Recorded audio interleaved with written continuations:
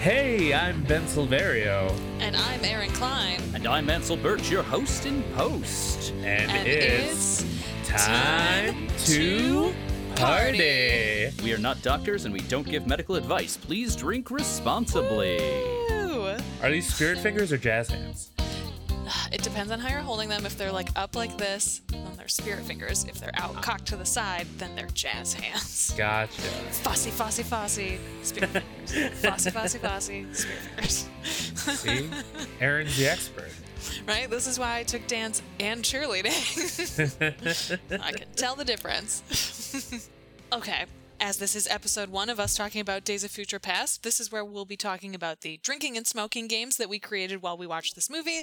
This is as an excuse for you to drink and smoke as you watch along, to create an excuse for you to watch along if you haven't seen this movie in a while, or if you're like, oh, this movie's gonna be bad and I don't want to watch it. Here's a guide to getting through it. Also, we just want to say, too, at the beginning, you don't have to drink alcohol along with these either. This is just for fun. Like, I drink ginger beer while I do these. I'm not drinking alcohol, so don't feel pressured to have to do that. We are obviously not going to encourage you to do things that you are uncomfortable doing. Also, if you don't smoke, don't play the smoking game. Just do them as drinking rules. Yep. Those ones are a little more intense. If you change them to drinking rules, just be totally forewarned about that. The smoking ones are the more gentle rules, in theory. In theory. Yeah, you should be using, like, absolutely the weakest beer you can possibly find. It's like the kind of beer that you would play a power hour with that is basically water. That's what you should be doing, smoking as drinking rules. All right, Ben, hit me with your first rule. Okay. This is a big one, because it happens a lot. Drink every time someone says Raven. Ooh, that's a good one. That's definitely a play with caution rule for sure. Yes. I also have a play with caution. I almost wrote this as a drinking rule and was like, oh no, everyone will die if we do this. So take a hit every time they say the word future. It doesn't happen like, it's not like a noises off, doors closed kind of rule, but it's up there. Like it's really the beginning. The first half of the movie is when they get you with that. Because towards the end, they're like, we're in the future. Who gives a fuck? We're not even dealing with that kind of shit. Right. But it happens a lot in the first half of the movie, so be aware of that one.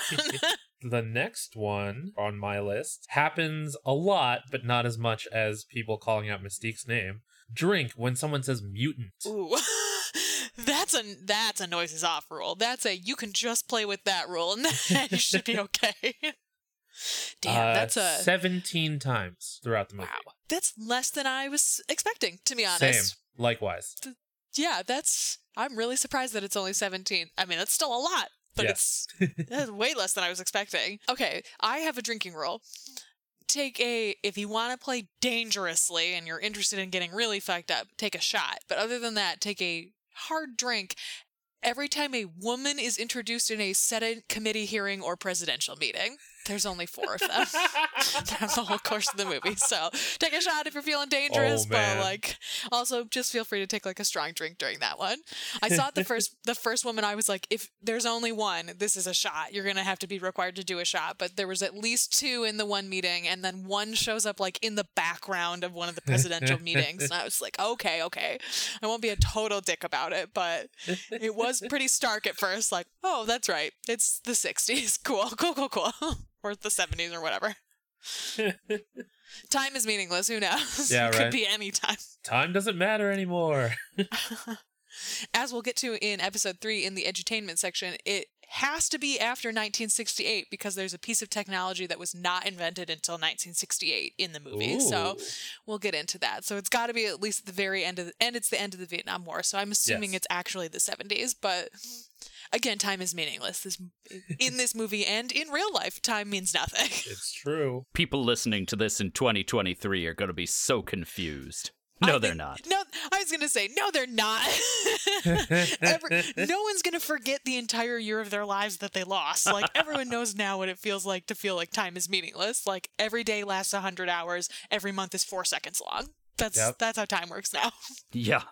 1973, by the way. Oh, okay. Yeah. Yes. That makes sense. Speaking of technology, technically this is my last rule, but I have one more that, if you just did this one, that's what you should do for the entire movie and only this one.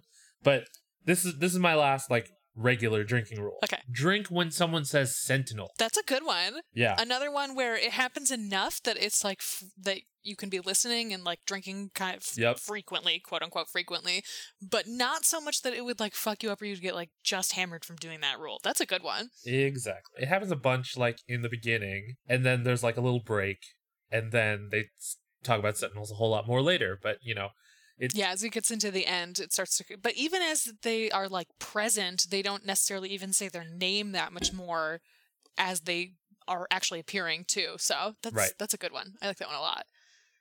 I have kind of a similar one where it happens a decent amount, but definitely less than you think that it does. So it's a smoking rule. Take a hit every time Wolverine's claws come out. It happens, obviously, a decent amount because he gets into fights every once in a while, but it's also their bones most of the time, and so I feel like there is a calculated effort that they do come out less, which I feel like makes it a little bit more of a like handleable rule as opposed to like the Wolverine movies where he basically spends the whole movie with his claws out. Like a little different. All right, what's your break everybody in half rule? Take a drink every time an X-Men dies. Oh God, if you're playing, that's the only rule you should be using. Absolutely. That's wild. That's a really good one. It'll get you started well, too, not to spoil anything. Yes, it will. For sure. Yeah, you started the movie and you're like, whoa, I'm feeling great for this X-Men movie. Actually, you know what? Maybe that is the rule. That's the rule you should be playing if you're like, I don't like this movie at all. I think it's dumb. Just take a drink every time an X-Men dies, because 15 minutes in, you'll be like, this movie's way better than I remember. Oh, you're going to do? Okay, sure, that makes sense. Yeah, it's like, oh, yeah, I totally accept this time travel premise because I'm a bottle of liquor deep. And some of them are really, like, gruesome deaths, too. I know. Just brutal. Right off the bat, especially. I know. Oh, yeah. I made a note. I do not remember this movie being quite so dark. And, like, both dark in terms of what was happening and also, like, dark. It was just very dark at the beginning. It was that Snyder era. Yes, that's true. I didn't even really think about that. Of course, it's the era where if you're not squinting, you're not enjoying a Superman movie or whatever. Yeah. All right. I have, of course, true to my personality, several more rules that I wrote down. Okay. Okay. Take a drink every time Raven speaks a new language. It's another one where it happens like a couple of times. I think she winds up speaking like 4 or 5. Take a hit every time someone hovers. There's a variety of people who hover for a variety of reasons, including power and non-power reasons. So that's a hit rule. That's a be gentle with yourself. If you're drinking to that one, make sure it's light beer. Does that apply to non-living things? Since no. sentinels hover. I said someone, so I don't know. Okay. Would you count a sentinel as a someone? I feel like there is something they don't have. I don't know. I think that's a very interesting question, actually, because they are adaptable. They clearly learn and have some kind of intelligence. Right. And so that the eternal question of what is it that makes a someone? Is it that they interact as humans and mutants do because they can like mimic them? Or is it, do you have to have like consciousness and thought? Do sentinels have consciousness and thought? It's like kind of up for debate. So I think that's a personal choice. If you want to drink for when the sentinels hover, I think that you're totally allowed to do that. That will definitely up the amount of drinking that you're doing. But yeah, I think that's a really interesting question. I did not specify. Do you count when someone holds someone else up with their power? I said yes. That was something that I counted because there were a couple of times where that, like Magneto makes, I almost just called him Hugh Jackman. That's his real name. Wolverine makes Wolverine hover. So I included that one as well. Yeah. And I didn't say X-Men either. So I watched this movie like a week and a half ago and I was like scribbling them down while I was like kind of playing along too. So there must be at least a couple of other X-Men that are non-X-Men that hover. So get yourself a rack of Corona and you'll be fine. Right. Have a great time. Well, does Iceman count? Because he's technically using his ice to, like... No, I think that he's elevating. Yeah, he like elevates himself on the ice, and so he's like, he has contact with a ground surface, even though it's ice that he has built. That it doesn't feel like... Hovering is when all of your limbs are off the ground. Okay. That's I think a good hovering rule. You have to have some kind of non-contact from all sides. I think we can all agree that Frozone did that power way better. For real. There were literally moments where I was like, this is not as good as, like, his ice shoots were so much better in a Pixar movie. Of course, it's like an animated movie, but this is also animated. It's like, it's not, spoiler alert, it's not real. Like, that actor was not in any of those frames. No, and like, this is clearly like animated and generated, and like, it just didn't work as well. I don't know, maybe if it's because in a cartoon I'm like way more willing to accept that, or if I just had such a high bar because that sequence is so cool when Frozone does it. I don't know. I also feel like the way they animated Frozone communicated the way that he was generating that ice. As opposed to in this film, they just had the actor stand in a certain way and then moved him around digitally. Yeah, because I thought in the original 3 set of the X-Men movie, I thought it was his breath that caused it. I didn't realize, like, it originally comes out of his fingers, and, like, in this, it's so unclear. It's like ice just appears around him. That's what it feels like as someone who's, like, super unfamiliar with, like, the mechanics of these powers, too. It was just like, oh, there's just ice everywhere now. Okay. And like the Sentinels seemed clearer about the ice they were generating in ways, which was like really bizarre. It's, poor storytelling. I'm just going to chalk it up as that. Okay, I've got a couple more. Okay. Take a drink every time a new type of gun is introduced. This is another one that happens infrequently enough that I felt like this could be like a gentle drinking rule, and doesn't happen enough times that it felt appropriate for like taking a hit every time. So that's a lower one. My favorite kind of rule, take a drink anytime a cop car is damaged, because it also happens a bunch of times in like a really short burst in this, and so it feels appropriate for that. Or alternately, when they begin a sequence of cop car destruction, light a blunt and start smoking it. Also a great alternative to this, because then you're like chilled out and you're like, this rules, because that's the right reaction. And then finally, I have one rule. This is like a final... I got to the end of the movie and was like, I feel like I need to acknowledge this in some way. And even though I'm not a person who is as familiar with these comics and with the way that the story is supposed to be. So my final rule is take a hit whenever you when you see Elliot Page and feel how they did him fucking dirty and stripped his part away in this movie.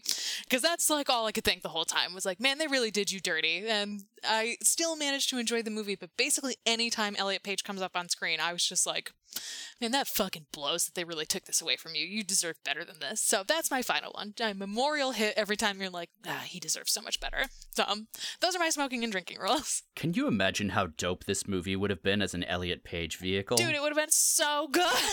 I think that was the thing, too, is when they originally announced it, I know a bunch of people were very excited, both for the casting of Elliot Page and also because, like, what a great vehicle for Elliot Page, who was, like, Yes. very popular at the time and had totally earned this kind of movie, too. And so to have that, like, never mind, we're going to give it to Hugh Jackman, who already has a dozen fucking, I almost called them X-Files, X-Men movies. I wish Hugh Jackman was in the X-Files. That would be amazing. Kitty Pryde was hugely popular, too. Yep. Yeah, it, like, doesn't... I mean, Wolverine is cool, and we all acknowledge he is cool. Yeah, it's... it was very... Even someone who, like, barely even knows that story, knowing just that it was supposed to be that character is like, God, that's disappointing. Yeah, I didn't want to get into this until episode 2, but like the whole idea of Kitty having these powers to send your consciousness back in time is ridiculous. But like the way that they explained it in the movie, where it could like tear your brain apart and required some kind of healing factor, almost justified Hugh Jackman being the lead character. But like, yeah, they wrote some circles around it for sure. Yeah, definitely. Yeah, but we'll talk about it more in episode 2. But that I just felt like we should acknowledge, at least in this one, like it blows that Kitty Pryde really should have been a bigger part of this movie, and it sucks that they 100%. Woof. Yes. Here we are back at the point where we're like, yes, I see why everyone hates this movie. That does it for episode 1. Yep, that's it for this one. If you want to join in on the conversation, you can use the hashtag Time2Party. That's the number 2. You can find us on the internet, on Instagram and Twitter. I'm at bsilverio20. And on Instagram, I'm at NYDEarnGenC. I'm at Indecisionist on Twitter and at The Indecisionist on Instagram. Special thanks go out to Marlon Longett of Marlon and the Shakes for our theme music, and to April Moralba for our podcast art. Tune in next time when we review X-Men Days of Future Past. Woo! Yeah. It's, yeah, that's a movie, huh?